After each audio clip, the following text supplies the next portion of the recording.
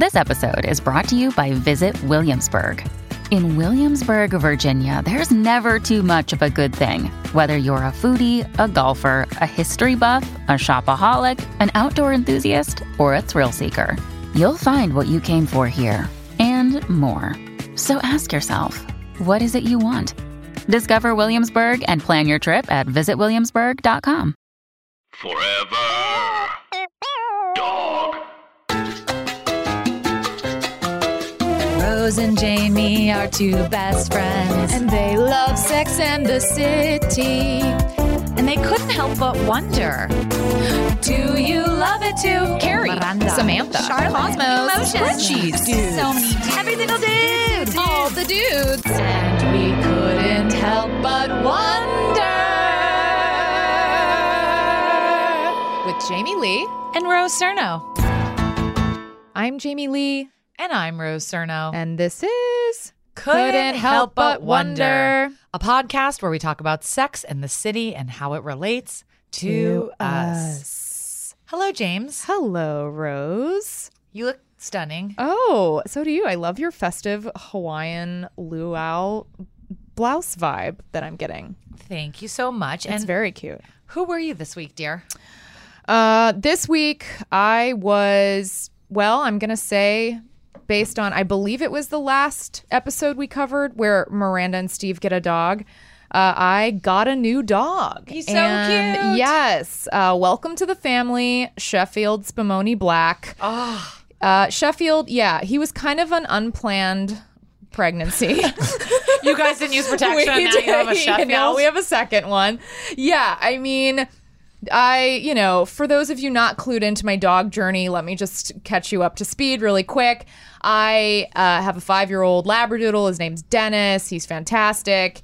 And I learned pretty early on, like, Labradoodles are a very high energy breed and they need lots of exercise. And Dennis is very playful. Every time we take him on a walk, he's always like, anytime he comes in contact with any other dog, he's just like trying to instigate something. And I always feel bad because I have to like pry him away. And I'm like, no, we got to continue our walk. And then you just go home and sit by yourself because you're like a sad only child.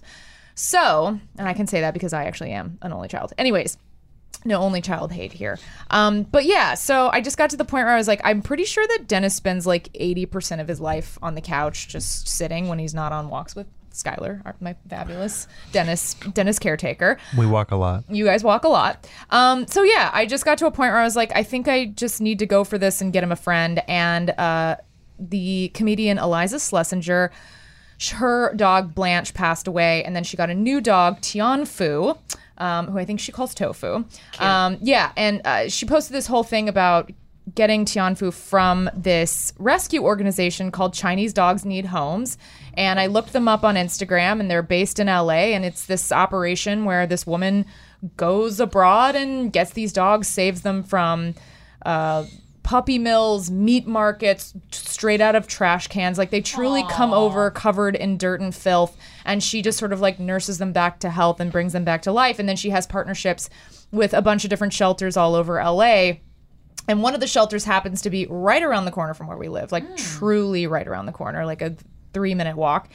And so we went there one day, Dan and I went just on a whim, and I was like, let's just like see, the new crop of dogs, because they always post on Instagram when they have new dogs. So we went in and we saw this one dog that he was very cute. He was very timid. It just like wasn't a match. I don't know. It's weird when you're like judging dogs, like, oh, you don't do it for me. Like, it just feels weird because they all need homes, and you just kind of feel like a monster being like, no, not you. Like, next. Not quite. You're not quite. Enough. Yeah, you don't. Your face doesn't make the cut. You definitely look sad. You definitely look needy and hungry. But there's a cute I'm not factor gonna missing. be the one to take care of you. Yeah, it feels fucked up because I'm looking at you. I'm squinting. I'm picturing the gram. Yeah, and You're I just not don't getting see likes. it. I don't see it. Even if we had a filter, your teeth are many shades of brown. Anyways, It's scraggly, but not funky scraggly. it's not funky. You don't have like the fun tongue sticking out. Yeah. You have like sad tongue sticking out. No, anyways, we saw this dog. He was adorable. Actually, the one that we saw that we didn't fully connect with, we found out he actually was already adopted, so it worked out. And then we were like, well, who else do you have? I'm sorry. there's just something missing here. It was more like, so they brought out this one dog who I'd seen on Instagram. And I was like, can I see him? And they're like, well, he's probably going to be getting adopted by this New York couple that are coming here in a couple weeks. But you can see him. And I'm like, okay, great. We see him. Again, not a match. And they were like, well, who else do you have? And they mentioned this dog, Dan that I had seen on their Instagram, but I wasn't. He looked cute, but I couldn't really get a good read because I hadn't. The picture was kind of blurry. You couldn't tell if he worked hard, play hard. You didn't know his sign. Exactly. I didn't know his sign. You didn't know where he went to school. Right. I don't know his favorite foods, his favorite color. Yeah. Is he crazy for tacos? Right. Or like, right. if you voted for Trump, swipe left. Yes. Does he love a good walk on the beach? You're like, if you don't look like your pictures, you're buying me drinks until you do. Exactly. Yeah. So they brought him out, and it was like an instant, like, oh my God, like obsessed. He's so cute. And he had the worst haircut. He has the worst haircut, and he still is just like the fluffiest. He feels like a cloud. He's the softest dog. He's just like all puff. Right, Skylar? It's true. You gotta feel how soft You this dog gotta is. feel him. So if I'm having a hard night, I can call you and just be like, Jamie, Can I pet Sheffield? can I hug the puff? Yeah, he's so puffy. It's so sweet. Anyways, and we brought him home to foster him. And I'd never done that before. Again, just to be clear, I am not a dog person. I didn't grow up with dogs. Having Dennis was a fully new experience for me. That just goes to show people can change. I mean, I grew up with cats. Very different vibe, very different style of animal. They really keep to themselves. And like Dennis was just kind of instantly like clingy and needy. And I was like, oh, wow, this is a shift. But anyways, now I'm obsessed. Love dogs. Great animals. And and so when we brought Sheffield home, I say all that because I don't really know what constitutes dogs getting along. And there's a lot of growling happening with Dennis and Sheffield. And like Dennis just would not stop barking, like incessant barking. And Dennis doesn't bark a lot. So I was just like, oh my God, this is hell. And then like 15 minutes goes by. And then all of a sudden they just start wrestling and playing, and there was no bloodshed. And my aunt, who has fostered many dogs for many, many years, she has like 5 dogs at a time, was like, if they're not bleeding, they like each other. And I was like, well, cool. So yeah, Sheffield is here to stay. Welcome to the fam. Literally can't wait to meet He him. has a pet passport from China. Like, I've actually started learning Chinese to communicate with him. What is stop and what is no and yes? I don't have those words. I just. What do you have? I was using Way more complicated words. I was for a minute. I was using sit, which I believe is Leo. Let me look it up. I can't remember now because this was earlier in the week. But now he knows sit, so I taught him English and how to sit. So not only is he cute, he's bilingual. Yes, this is the point. He's Anyways. very cosmopolitan. Yes, he is. He's well-rounded. So anyways, that's my news. I feel like Miranda, well, not really. I feel more like Steve, who's like, I got a puppy. And then like Skylar's like, I got a puppy. Yeah, exactly. Skylar has been Skylar, walking. are you happy about your new dog? He's great. They do have very distinct walking styles. Sheffield loves to go ahead. Zips ahead. Dennis is behind. Yes, I just want to be clear. I have also walked them, but it's a shift. It's hard to adjust, but they are very cute together. He's fun. They're both fun. Yeah, they are really fun. That's fabulous. Yeah, it's kind of great. I can't believe I have 2 dogs, you guys. I know that's not a big deal to a lot of people, but it's a really big deal to me. I never thought I would be here. It's a lot of dogs. It's more dogs It's than a most lot people. of dogs. Yeah. It's 2 times more than I I have 2 dogs. I have a dog house now. I'm like a full-blown dog person. I know when you were like, oh, I'm not a dog person, I was like internally rolling my eyes. I'm like, you are the dog I am person. that's my point. But I didn't grow up Dennis like that. went to sleepaway camp. Dennis did go to a 2-week boot camp where And learned nothing. He retained literally 0%. And all of the Do you trainers think there, they all went there and they're like, we're going to teach him all this stuff. And he was just like sitting on a pool float drinking a doggy I mean, colada. yeah, maybe. And they're like, oh, yeah, he's doing all He's this doing stuff. great. Yeah, no. Just like getting Manny's. Yes. Just like, oh, that's the cutest image. He's just watching Homeward Bound. It's just Milo and Otis. Yeah. It's just like steak dinners. Oh, well, yeah. But everyone there was like, oh my God, your dog is so well behaved. And I was like, really? They're like, yeah, he is so trainable. He's so easy. And then we get him home and I'm like, oh, he did nothing. He learned there. So I don't know. Were they lying to me to like get rid of him? I don't know. But yeah. So yes, guys, I'm a full-blown dog owner, dog person. And that's that. Who are you this week? I think I am a Samantha Carrie blend because I'm so busy that I can't even remember what we talked about last time we were on the pod. But I feel like I went through kind of a winter thing of like back pain and feeling weird about LA. And I was just kind of in this like frozen funk. And now my back is feeling better. Good. Oh, I'm glad to hear that. I am like such a naturally joyful person. And I just realized when I have back pain, I'm not even myself. I'm like negative. I like look at the world through like a dark lens. And then my body feels better. And I'm like singing and dancing and happy. And so I feel more myself, which is really good. That's good. Yeah. And I'm doing a bunch of projects I'm excited about. I'm shooting a short film in a couple weeks. And that makes me feel a little bit like Samantha. Like I've got all these great actors who I love and great DP. And I just feel like I'm making little moves and stuff and feeling a little badass. So I feel like I'm just kind of coming out of this weird thing where like my body was hurting and I was kind of just feeling annoyed about LA. And I think winter is always tough for me. Every winter I like get a little weird. Oh, really? Yeah, I think the winter. Like a seasonal depression? I don't know what it is. Yeah, maybe. I don't know. I think coming back from my trip, coming back to LA, I just felt a little bit like a sensitive baby in like a big loud city. I felt that too. Yeah, my back started hurting. Everything, I was just touchy. And now, also LA is such a different, it's the weirdest place to live. But you know what? Now that I'm feeling better, then now I'm having fun. Like I've been waking up early and taking an hour-long walk before I go to work every day. Oh, that's good. I'm glad you're doing that. Yeah, and I just feel more positive and healthy and like settled, and just kind of goes to show like everything is temporary. Feeling good, feeling bad, doing good, doing bad. Whatever you're feeling, the only thing you know is it will pass. Yeah. And if you're in any kind of chronic pain or physical pain or even emotional pain, it's like, well, I'm thinking physical pain. It's like the way I feel when my back goes out is kind of like how I feel in my period. Because when my back is out, I like question everything. Like, what am I doing in the city? What am I doing in my career? Who am I? And then as soon as it feels better, it's like, oh yeah, everything's fine. It's like, don't make decisions on your period. Don't make decisions when you're in pain. Like, because your mind just goes to shit so fast. Yeah. Well, because it's kind of like it's kind of scary when your body betrays you, because you're like, your mind is like, you're all I have. Like it's the two of us against the world. And then when half of you is like, no, fuck that, you're like, oh, I thought we had a deal where we like help each other. Right. Yeah, for sure. So anyway, I'm feeling positive, powerful, and like. What's another P word? And pussified. Pussified. Okay. It's kind of a good.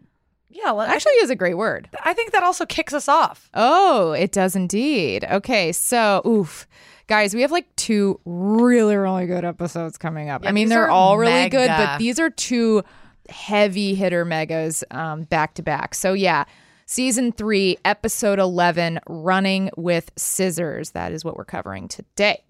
So things open up with Big and Carrie getting into the swing of their affair. They're meeting up in hotel rooms. They're having lunch sex at his place. They're really committing to cheating. And Carrie's conflicted. She goes to Miranda for advice, but she already basically knows what she needs to do. She needs to break it off and stick to Aiden. Down at a new club in her neighborhood, Samantha meets Tom Ramey, a horned-up legend with a reputation to rival hers. They spot each other across the room and immediately want to sleep together. When they get back to his place, he even shows off the sex swing he wants to use. Sam's all in, but there's one tiny thing before they can start. When was her last AIDS test? Unfortunately for Sam, Tom and his swing are off limits until she's all clear. Everyone catches up to eat, where Charlotte's in full-on wedding planning mode. The pink Post-its are for the gowns I kind of like. The green Post-its are for the gowns I kind of really like. And the yellow Post-its are for the gowns I don't know if I like. Here, kill me, please. Just take a sharp object and drag it across my throat. Stop. Miranda, you take Modern Bride. Samantha, New York Bride. And I'll take what? Annoying Bride? Here, Carrie, page 211, pink Post-it. Tell me what you think. Okie dokie. Ooh! Cute purse. No purses. There's no time for purses. This is gown specific. What's your theme again? A Nazi wedding? Carrie, page 211. It's pretty. I like the flowers in the back. Me too, and I like that old-fashioned satin bow. Have you all had an AIDS test? Good morning. Where did that come from? I just met this very hot guy, and he won't sleep with me unless I have a test. Samantha, we're looking at wedding gowns. Could you please not talk about AIDS right now? Wait a minute, you've never had an HIV test? No. Have you? 2. 3. How do we feel about upper-length gloves? Samantha, how can you not have had an AIDS test? She doesn't mean that the way it sounds. It's just... Well, why not, sweetie? I always practice safe sex. All right, I'm terrified. What if I have it? You don't have it. Sometimes it takes me a really long time to get over a cold. That's not AIDS, that's central air conditioning. Just go and get it over with. The test is nothing. The worst part is waiting for the results. Oh my God. Hilarious, brilliant. What a scene. It's so good. There's so much happening. Oh, just the juxtaposition of Charlotte sort of having horse blinders up wedding planning and that with Samantha talking about AIDS. It's actually the perfect scene. You know what it makes me think too is like things are so cool now on TV and like things are so real and dramedies are so popular and people talking how people actually talk. Yes. And it's like, you know what? There's also something to be said about really extreme characters that are archetypes that say something that's like not how people talk, but is really, really entertaining and fun. Yeah. Because this scene wouldn't happen now because there's the goody-goody and the sex pot, and it's funny when you put them together. Right. But now everything's so subtle that it would just be such a...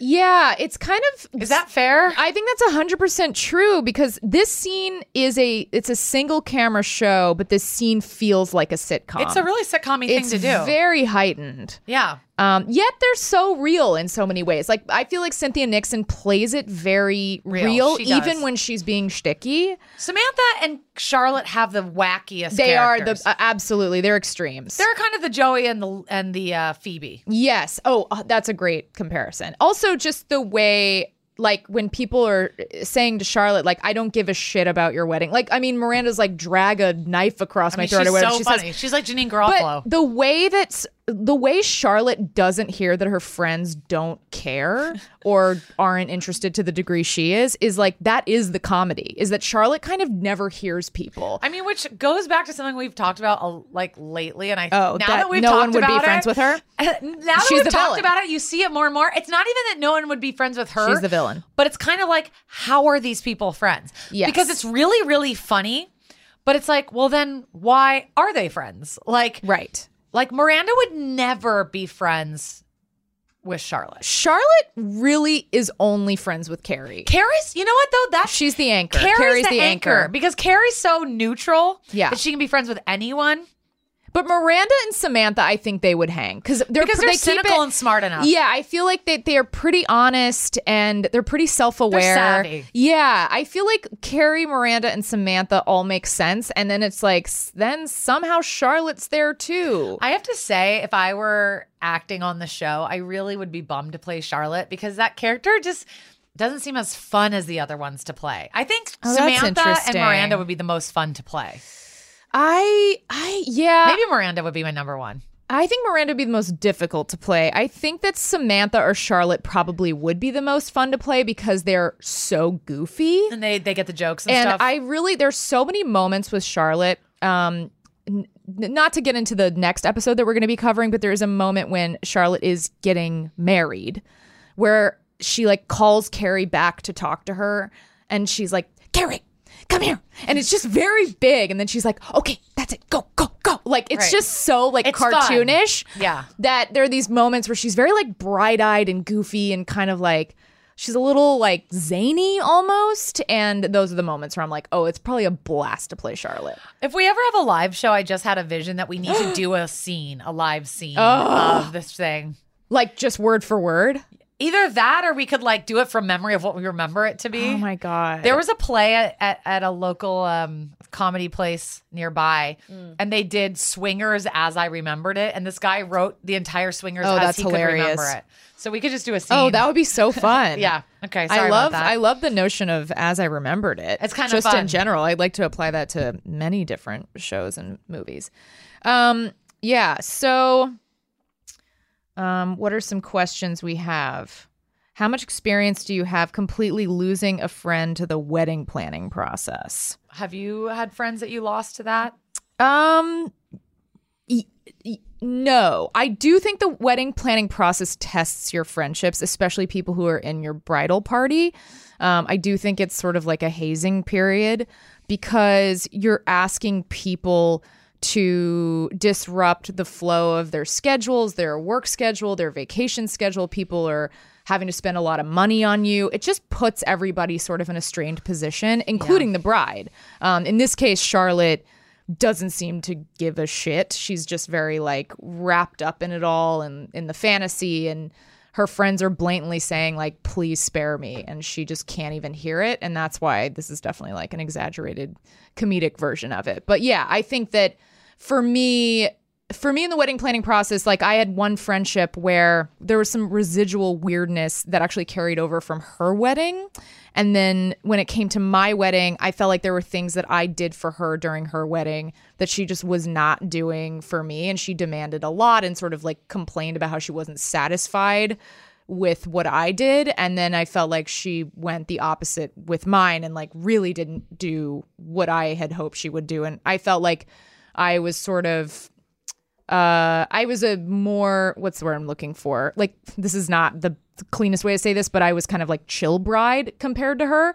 And so, yeah, it was sort of that dynamic of like navigating like expectations and, oh, well, this is what I would have to do in the case of her wedding. But then there's this double standard for what she's expected to do with mine. And yeah, I think it just puts you in this odd position where everyone's sort of like judging each other and expecting things from each other and not really knowing how to navigate conversations about it because it's sort of stigmatized. Like the wedding, leading up to your wedding, it's supposed to be like this really magical time in your life. So anytime anything sort of subverts that notion or tests that notion, you feel a lot of shame because you're like, this is supposed to be enjoyable. And then when it's not, you're just like, ugh, and then you kind of shut down.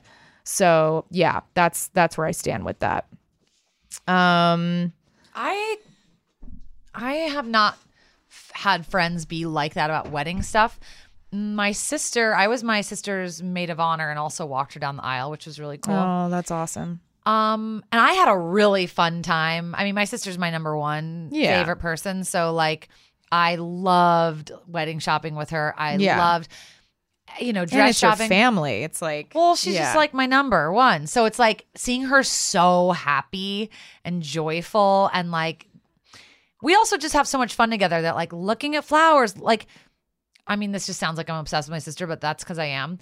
Is I like could have fun going to Target with her. So like picking things for her is fun for me. Sure. I probably wouldn't feel that way about everybody. I also think that like Miranda being so deeply irritated with Charlotte is also a personality thing, because my sister asked me for so many opinions on little things, the card stock and the this and the that. And I'm a little less detail oriented than she is. Mm-hmm. And like, I think if I ever get married, my stuff is not going to look as cool as hers because I don't really care. Like the food is going to, the only things I care about is food and like looking fabulous. But like, I don't really care about like card stock and like that shit. Just, I appreciate it when somebody does a really good job, but that's not interesting to me. So I'll just like make somebody do that or something. But some people really like that stuff. But that's the crazy thing, I think, because I feel that way too, where I'm like, I really just cared about having a cool dress and like people just feeling good and like a fun time. Yeah. And the weird thing is when you start to be confronted with decisions you have to make, you start to care because you have to spend money on them. Yeah. So you're like, I gotta love it. But that's what's weird. It like warps your personality, because I went in being like, I'm not someone who cares about, like, I'm trying to think of a good example. Flowers, for example. I've never been a flower person. When my mom will like give me flowers on Valentine's, I'm like, oh, that's a really sweet. You just throw them in the trash right in front of her. Yeah, exactly. Thanks, bitch. But I'm always like, oh, that's a really sweet gesture. But I don't like light up at flowers. They don't like, you know what I mean? I think some people smile do. slowly spreads across Jamie's I think people face. do. I really do. I love flowers. People buy flowers at flower markets. Yeah. They have, they put them in their home. Yes, it's not a thing for me. But then when I had to pay for them and put them on every table,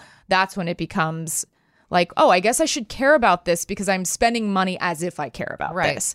So anyways, what do you think about the I know, HIV I was just gonna test, say, AIDS test? Yeah, it's insane. The thing it's is, insane that we're not going to say what happens, but the amount of sex that she has had, she would have every STD on top of each other.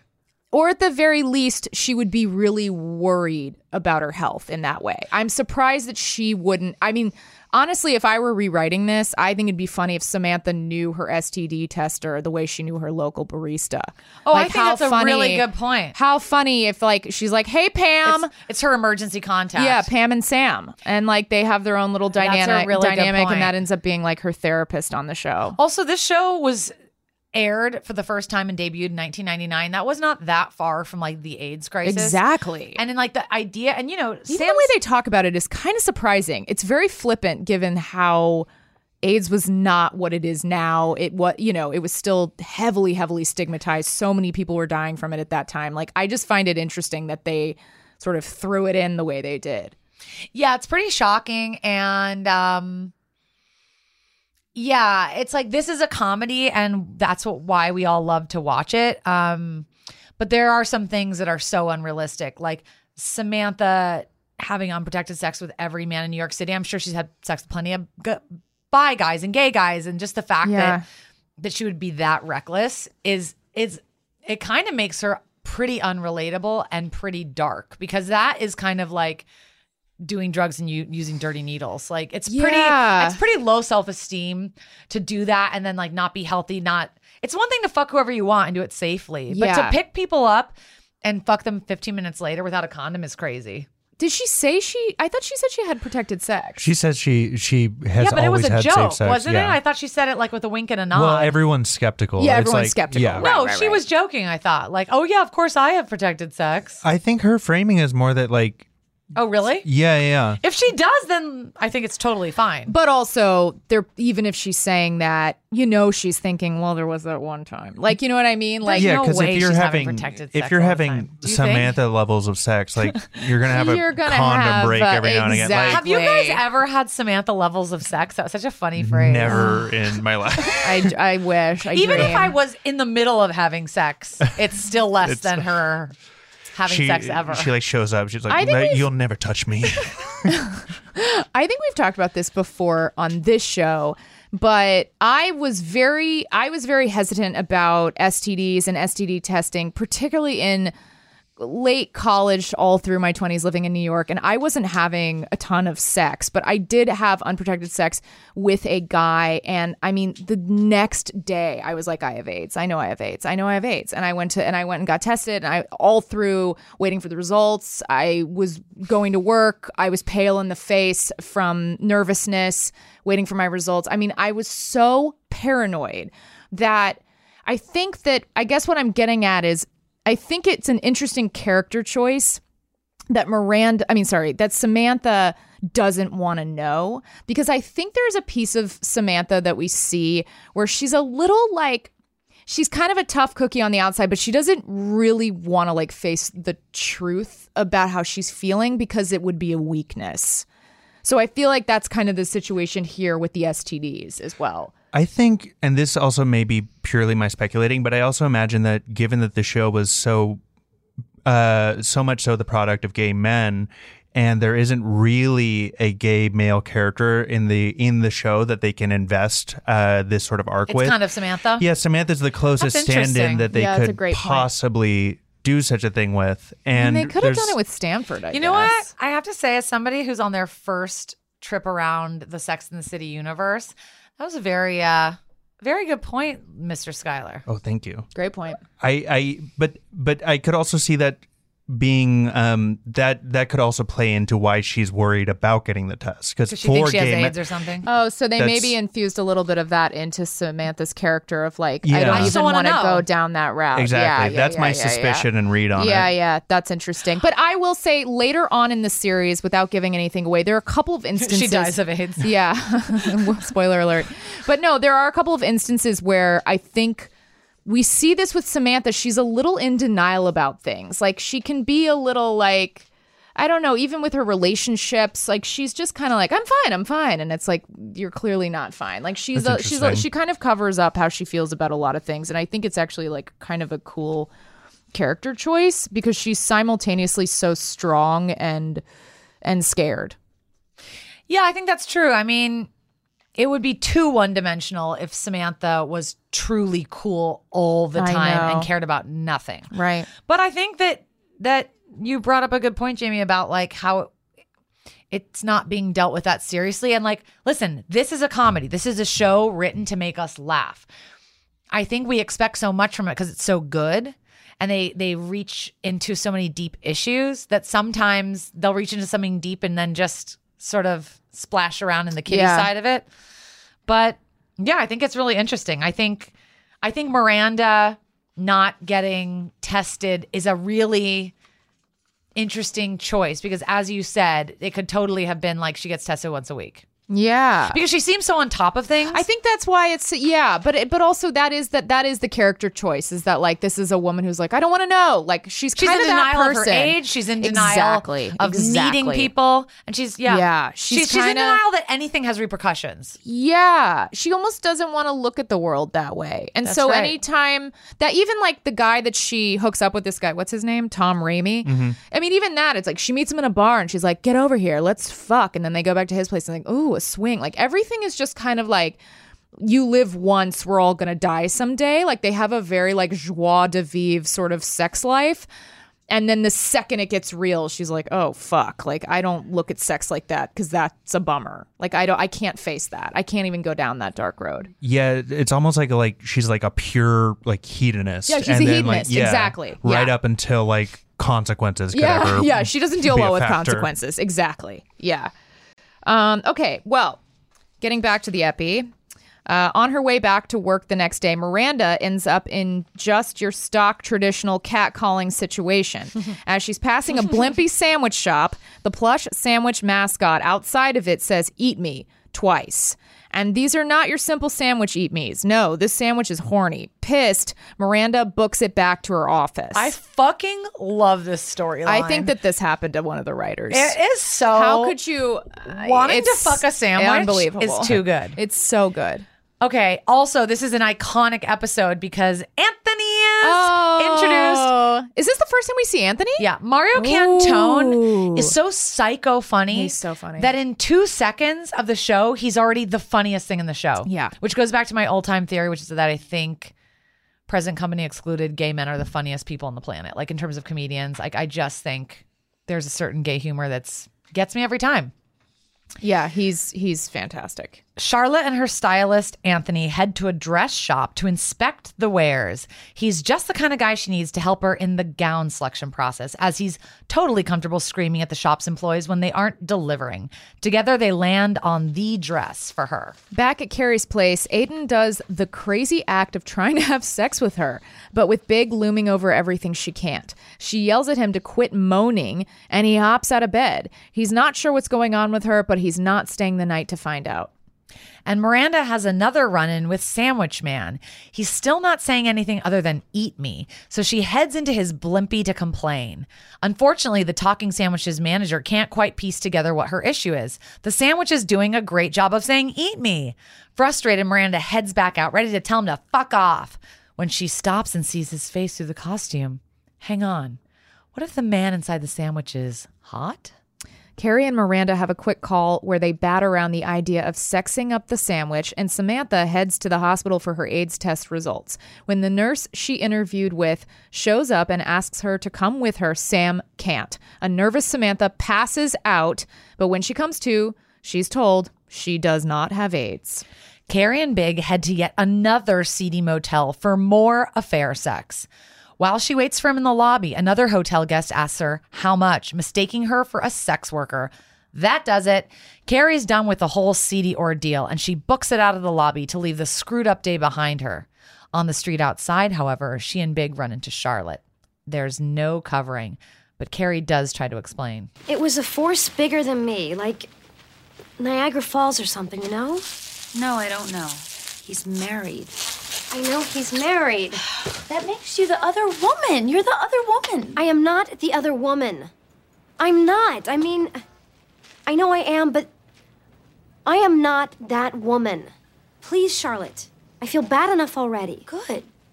You should feel bad. Do you ever think about how she'd feel if she found out? Yes, I think about it all the time. No, you don't. You think about what would happen to you if she found out. You don't think about her. She's just the idiot wife. You don't know anything about her. Okay, in a minute, I'm gonna suffocate myself in this bubble wrap. This isn't a joke, Carrie. They took vows. Vows he broke. I'm getting married in 3 weeks. How would you feel if someone did this to me? I would kill them. How could you do this? I mean, you're my maid of honor. I'm getting out, I am. Can I please help you pack now? So we stood and bubble wrapped. The bride-to-be and her maid of dishonor. This was such an interesting...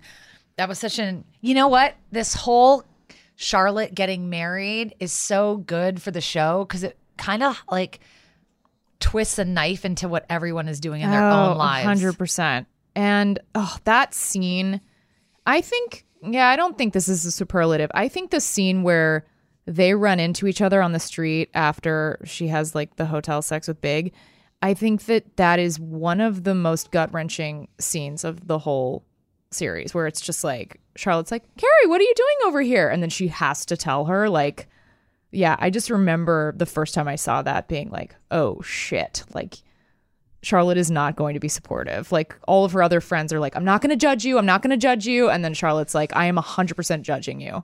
Yeah, it's harder really, than you'll ever judge yourself. I'm judging you.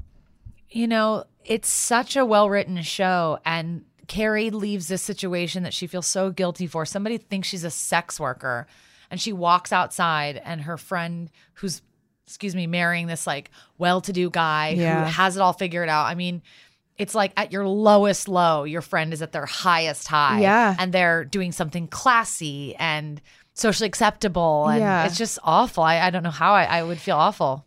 How do you feel about, what do you think of Carrie's justifications, like that Big and the whole affair is due to some quote unquote force bigger than her?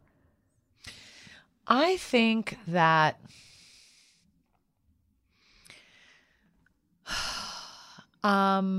cheating is something that I've never done. And I think that I'm human and fallible. I hope I don't do it. But I don't know. I think it's an excuse. I'm being so slow right now because cheating is one of those things where when you get to a certain age, like you definitely will know somebody that has cheated. Yes, or 100%. If you haven't or something, it's just too common.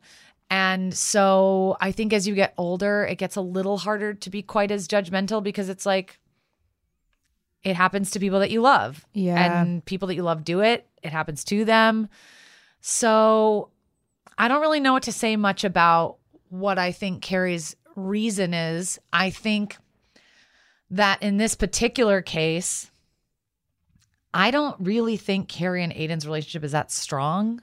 Right. I don't. I really don't. Like when rewatching this show, this is exactly how I was feeling. I'm really shocked that this whole series is boiled down to 3 words, which is Aiden versus Big. Because when you watch it, it is no contest. Before the cheating, even when everything is going well with Aiden, there is no chemistry there, in my opinion. Exactly. And also, screen time with Aiden is way less than screen time with Carrie and Big. I mean, really, it's, leaving their apartment, an occasional walk on the sidewalk. Like, there's not even really there. talking about it. Even when they're walking on the sidewalk, I can't remember a conversation that they've had. It's really not it's not an equally represented relationship. It's not 50-50. It's not Big versus Aiden. It's like Big with like a side of Aiden, which is surprising. Yeah, it's interesting because it's like they didn't even develop the Aiden Carrie thing long enough for me to be sad that she cheated. Yeah. Because I know at this point, but when I watched it the first time, I didn't feel that way. I wonder why we both have that reaction now. Yeah, I mean, how do you feel about it? About the Aiden versus Big? Do you judge Carrie for this behavior? How do you feel when you watch her do this Well, stuff? I have cheated before. I cheated when I was I cheated when I was, whatever, it doesn't matter when. But I will say that the Aiden relationship, it's not a solid relationship. And I think people cheat for myriad reasons, and I'm sure It feels solid to me. I think the main reason, at least I'll speak for myself. I don't want to speak for everybody. I don't think, to my knowledge, I've been cheated on. I have been the cheater. I think that you do it because you're too weak. I don't even know if that's the right word, but it probably is. You're too weak to communicate your lack of fulfillment in the relationship. So instead, you're like, the easier thing would be to just get my needs met elsewhere. And by the way, that is a two-way street. I think that you can easily not feel like if you were to voice your needs, that they would be heard properly, or that it would be a civilized discussion, or it would be... Yeah, that makes sense. Or it would be... something that you guys could work through. Yeah. So you just go, you know what? I think I'll just make it easy on myself. Exactly. And I think that in this case with Carrie and Aiden, I'm not really sure from a writer's standpoint what she's not getting from the Aiden relationship. That she was getting from Big? Well, I mean, I guess it's just that he's available. The passion or something? Yeah. I mean, Aiden's available and Big wasn't. It's kind of interesting because obviously I don't think they have good sex. I've said this before on our podcast. I don't think her and Aiden have great sex. No, I don't think so either. I think it's very mediocre. Yeah, it's really interesting to analyze this because... What do you think, Skylar, of the Carrie, Big, Aiden triangle? Well, I think to your point about screen time, like they've only been together this is their 6th episode together. Is that like, it? yeah, okay. He came up in 305 for the first time. Okay. So I 100% agree there that he's basically, comparatively speaking, like super thinly written. Mm-hmm. Yeah. And he's almost exclusively written in like glowing, virtuous terms. Mm-hmm. Like the guy doesn't do anything has no flaws. Wrong. Yeah. Which isn't a real person, by the way. 100%. Which is probably why we're not as invested in a way in Aiden. But I also think that provides like a cleaner way to make the cheating thing hurt. Because it's like if the guy I did everything right. Yeah. And if the guy isn't a clear villain, if he hasn't done anything wrong, then Carrie wronging him seems worse. 100%. And it's a really good, interesting point. Yeah, it's a great point, and it's also I love that we're in this position watching. I think it's also kind of amazing to watch a woman on TV be the cheater, be like the primary cheater. I mean, obviously Big's a cheater too, but we're not as invested in him as a protagonist. So like, it's really interesting to watch her work through it. Like to me, that's. I had never seen that on TV. I think that's a really I don't interesting... know that I have since. It's a really... Yeah, actually, you're right. This show is so edgy and ahead of its time. It's huge to put it from the woman's perspective. To put your... Huge. To put your kind of like sweetheart, America's every woman. Yeah, actually, you're really right. Who's fabulous and moral. Oh, totally. 100%. But getting back into the episode... Miranda decides she can't let the mystery of the sandwich go. She needs to know if the jawline she saw through its tan mesh was attached to a hunk or not, and asks him to remove the mask. The guy underneath, sadly, doesn't live up to what she imagined, and she does not have sex with the sandwich. I was very disappointed by this. Me too. I really wanted it to happen. Me too. And I also thought from the glimmer that I saw that he was cute enough. I thought he was hot. I was like, hit it, girl. Also, even when his sort of sandwich costume came off, I couldn't tell right away if she was attracted to him or not. Because she kind of had this like look in her eye where she was like, maybe, but then nothing happened. I like the idea that she's so horny. She's just like thinking a hot dog on the street. Yeah. I kind of wonder if like to make it work, she would have been like, leave the sandwich on. Yeah. Oh my God. Okay, so with her clean bill of health, Samantha heads to Tom's to verify that he and his swing are all they are cracked up to be. They have what seems to be a great time right until the swing's anchor gives out. They literally fucked part of his house down, so it seems they're evenly matched. And despite everything Carrie said to Charlotte and Miranda, she sleeps with Big again. They do it at his place while Natasha's in the Hamptons. My God. Afterward, she does some much-needed self-reflection. It was the lowest of the low. I had just finished making love to my married ex-boyfriend on his lunch hour at his apartment while his 25-year-old wife was sunning herself at the Hamptons. What? Could I feel any more like a hooker?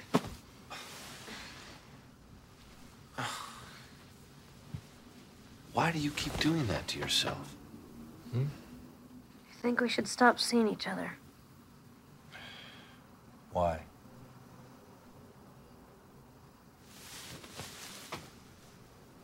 You're married. All right. Hand me the phone. I'm going to call her right now. Hand me the phone. That would be ridiculous. I mean, what are you gonna do? You're gonna call her at the beach and say that you love me and you want a divorce? You don't want me to call her because you're still in love with that other guy. This is about that other guy. The other guy has a name, it's Aiden, and you have a wife, Natasha. Give me the phone. And if you really wanted to tell her, you would have told her by now. What the fuck? You told me not to tell her. Here, call her. If I make that call, are you going to be there for me? Are we gonna do this, really? I mean, out in the daylight. No cocktails, no hotel rooms, real life. Carrie, in or out? This is such a sad scene. Wow. Oh my God. You know what I thought What a when I gut was punch. listening to this? Yeah. I think every story is different. Some people have affairs and marry those people and have kids and have a whole Sure. second life. Every story is different. Listening to this made me really sad because it made me think of all the times me or friends of mine were looking for love in the wrong place and how sad and lonely it is when you really try and make something work that's not meant to work. Forgetting the cheating and the affair is like, this love is so toxic and sad and it hurts so many people.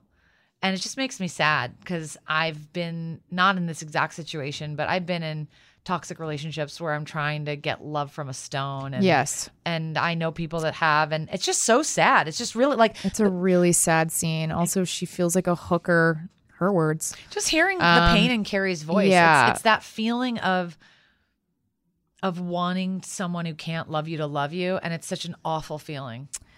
Do you think he would have made the call? Wow, that's a really good question. Because I was. Do you think he's bluffing? He doesn't sound like he's bluffing. And that's what I find surprising is he actually, because we've heard probably in real life, but also mostly on television, the scenario of like, he's never going to leave her. He's never going to leave his wife for you. Get over it. Like it's in When Harry Met Sally. Carrie Fisher's character is like, he's never going to leave her, is he? Right. I love that. I love that. And she's always like, you're right. I know you're right. I love that. But yeah, in this scenario, I actually kind of was like, oh, I think he meant it.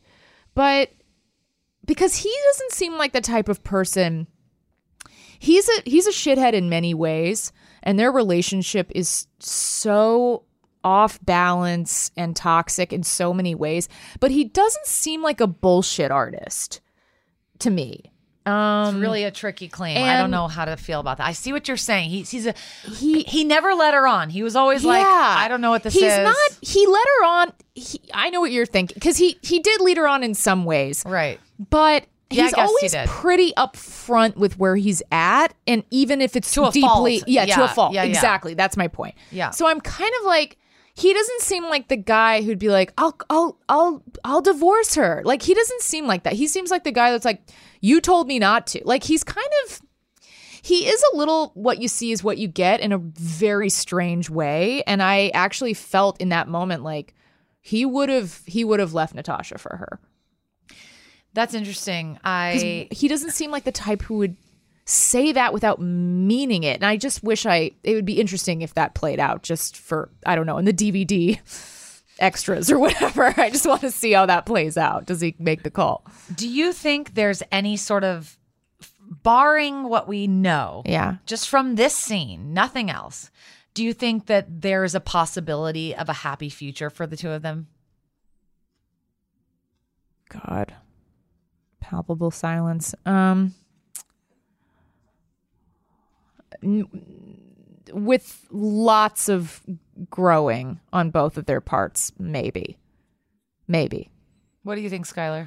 I agree with that. Like if it were literally from the calling each of their partners to break up with them right into Couples therapy. Yeah, exactly. Then maybe. Okay, but with all those caveats you guys are giving, with the reality of those characters, do you think that would be something that would happen? I Obviously- actually do. Do you really think? Yeah, I do. Yeah, I do. I I do. think they're at such a raw point with each other. Like when they're saying, when Big says in or out and asks her if she's going to be there for him, that's like, he means it. He's like, to me anyway, in the scene, he's like, I will change my life for you right now. And she's asking him to do that. And if they really pulled the trigger on it, like I could see it happening. I could also see it as, if we want to play this side of it, very possible that this is a powerful guy. This is a guy who has manipulated Carrie, even if he pretends like he didn't know he was.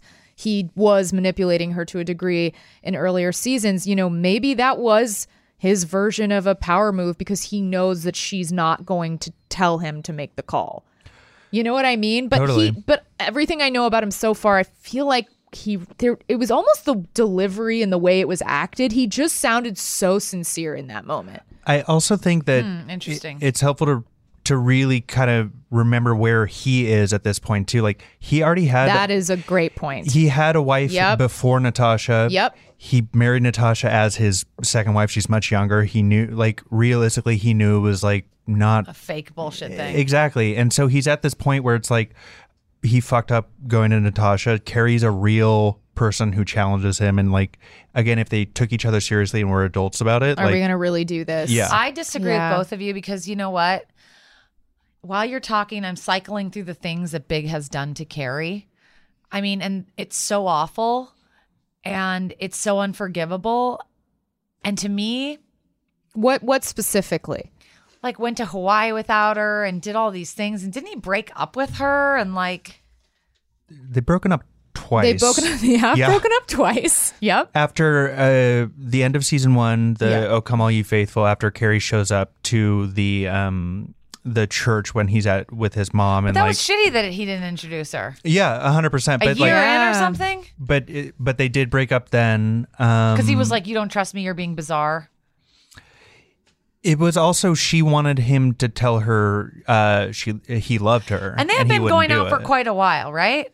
I believe so. I don't really know, but yeah, I got the timelines vibe. are tricky. Wait, you guys, didn't they go on a tricky. vacation because he wouldn't say "I love you," and then she was like, "Why am I even going on this vacation?" Yeah, that's when they broke up. And didn't she say like, "Can you really see something with me?" And he was like, "I don't know yet," or something. Yeah. He, listen. I don't know. Listen, I think he's a slippery little snake. 100% a slippery snake. I do think that if these two can grow together, and if, like you said, Skylar, if it's like he's learned something through his 2 marriages, through fucking over Carrie, it would be lovely to believe, and I don't know how naive this is to say, but it would be lovely to believe that maybe he has sort of seen himself through these occurrences and these mishaps. There's almost a quality of like, again, because they are both older people who've been through relationships.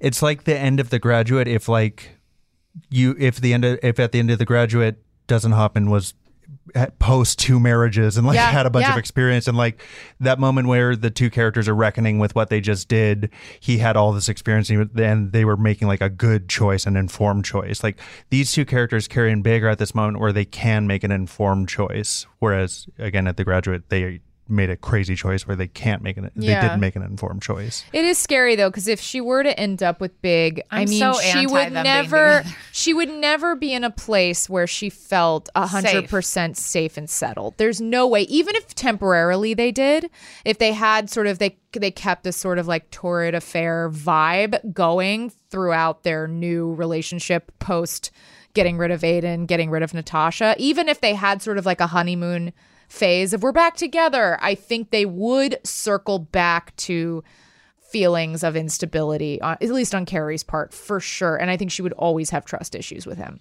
Yeah, I sort of feel... Also, if you've cheated, both of you are not going to trust each other. That's a hard truth. I also just feel like Big is unreformable. I just think that his way that he gets off in the world, he's kind of a Will Arnett type to me. It's just like, I just don't trust. In a lot of ways, I think Carrie's also... Like unreformable. Yeah, not in the same way. Not completely different, but she has some big tendencies as well. I agree. I think I think that she is culpable a little bit in that way. Not culpable. That's people not what I'm love saying. to drag Big through the dirt, but guess what? It takes somebody falling for that shit. Yeah. Like maybe this is whatever. But somebody who's so charming, so full of shit, so all about the swag, like a really steady, stable person that loves himself sees that and is like, LOL, I would never. And a person that's like a little on edge is like, They're wow, like, charming. Enchanté. That shit only works on people that Yeah, but don't- again, but that is exactly to your point. Carrie is a little like she's a participant. I go to the clubs. Like she's very like I go to the clubs. I wear fabulous outfits. I'm dashing around New York. Like she's a little manic pixie dream girl too. She's manic pixie dream girl, and she's also very like facade. And I think that Big is that way to a degree also. Oh, 100%. He's very like get in my car and look at my fancy suit and look at these cool parties I go to. Like they're similar. The same side of the coin. Well, it's actually funny that you say that because there's this vibe that all four of them are like, when are we gonna get married? But then they like go hang out with babies and moms and they're like, boring. so true. It's funny because they're like, God, we're so lame. But then they're like, can you imagine changing a diaper? Let's go to that cheese party downtown. That cheese magazine party. It's like everything is so nonstop fabulous with them. Yes, They that's kind of- so true. right? But I mean that I get that. Like to me, that's probably why we love this show so fucking much. Is because like secretly us. us. Well, it's also I think a lot of women feel that dichotomy of like I feel it for I want sure. a baby, but I also don't want to take care of a baby, and it's a hard thing to admit sometimes. I think I relate to that, and sometimes where I'm like, oh. By the way, I do want to take care of a baby. I just want to be clear that I'm not anti-child like they are, but I am saying you have those thoughts run through your head. I'm not anti-child at all, but there were times where I was like, I have to have a kid. I have to be a mother. It's like the only, like, excuse me, not the only thing, but I'm like, that is an experience I need to have. And then I'm getting older, and I'm still hustling so hard, and I'm seeing how much it takes you out of the game, and how it becomes, if you're a good mom, which is maybe a really judgmental term. I guess I'm just saying, like, seeing my sister with my nephew, I'm just like, oh shit, am I ready for that? You've also like, you've also had that like firsthand. My sister's like an unbelievable mom. She's so dedicated. Like, she was telling me the other day, she's like, yeah, people are always telling me like, oh, you gotta like get a babysitter so you can go out at night. She's like, why? I fucking love my kid. Oh, it's more fun to like just get drunk with it. She's That's like, how my mom was. She was always there. My sister was just like, these are the big years. Like, there's gonna be times where I don't get to be with him. Yeah. Like, I'm not missing like gabbing with the gals. Like, she's also works. She's like, I want to see my fucking baby. Yeah. Like, well, she also how old was she when she had? Size almost 2, and she's 37, so 35. Yeah, so she had her years of grinding it doing up. that stuff. Yeah, and gabbing with the all gals. that's to say, I this is all. Anyway, back to you. After Big heads back into work, the decision to let Natasha know about him and Carrie ends up making itself. Natasha shows back up. She took an early bus out of the Hamptons, and Carrie being there in just her bra confirms everything she already suspected. Natasha chases Carrie down the stairs and, in the process, trips and busts her lip and a tooth. Carrie takes her to the hospital, and when Big shows up, they have the "we knew something like this was coming" breakup they should have had long ago. This episode closes with Carrie finding Aiden back at her place. He let himself in, but can she? And this brings us to the question of the episode. Later that night, I got to thinking about safe sex. Odd how only when our physical life is at risk do we follow certain guidelines to protect ourselves. But what about our emotional lives? Wouldn't it be nice if there was a little pamphlet to warn us what unsafe behavior might be high risk to ourselves or our relationships? And even if you take all the precautions and emotionally try to protect yourself, when you crawl in bed with someone, is sex ever safe? Holy shit. It's such good writing. Such good writing. I mean, like, It's such so good writing. profound. It's so good. Wow. I mean, is sex ever safe? Can be, yeah. I'm not going to get too into it because it's too early. But I made out with somebody last night Ooh la la. who I had a good time with. And this kind of was going through my head because I'm not really sure like what this, it's too early to tell Yes. like what this could be, what this is. Which is what I think this episode well, yes, and we pertains didn't have to sex. more. I didn't want to have sex. And when things were kind of heading there, I like shut it down. This question, I meant that. Yeah, it reminds me of This question pertains to me in my head more to something new that you're navigating. But go on. I'm only bringing this personal stuff up because I feel like I can really relate to what she's asking. Yeah. Because I shut down sex because I was like, I'm very protective of my feelings. And I was like, this person is not yet safe because I don't know him. Exactly. And because I don't know what this is going to be. So I'm actually shutting this thing down. Yeah. Not shutting down him, but just like this activity can't happen. And I think sex is safe with somebody who has proven to be committed and trusting and loving. And know thyself. I am I attach to people very easily.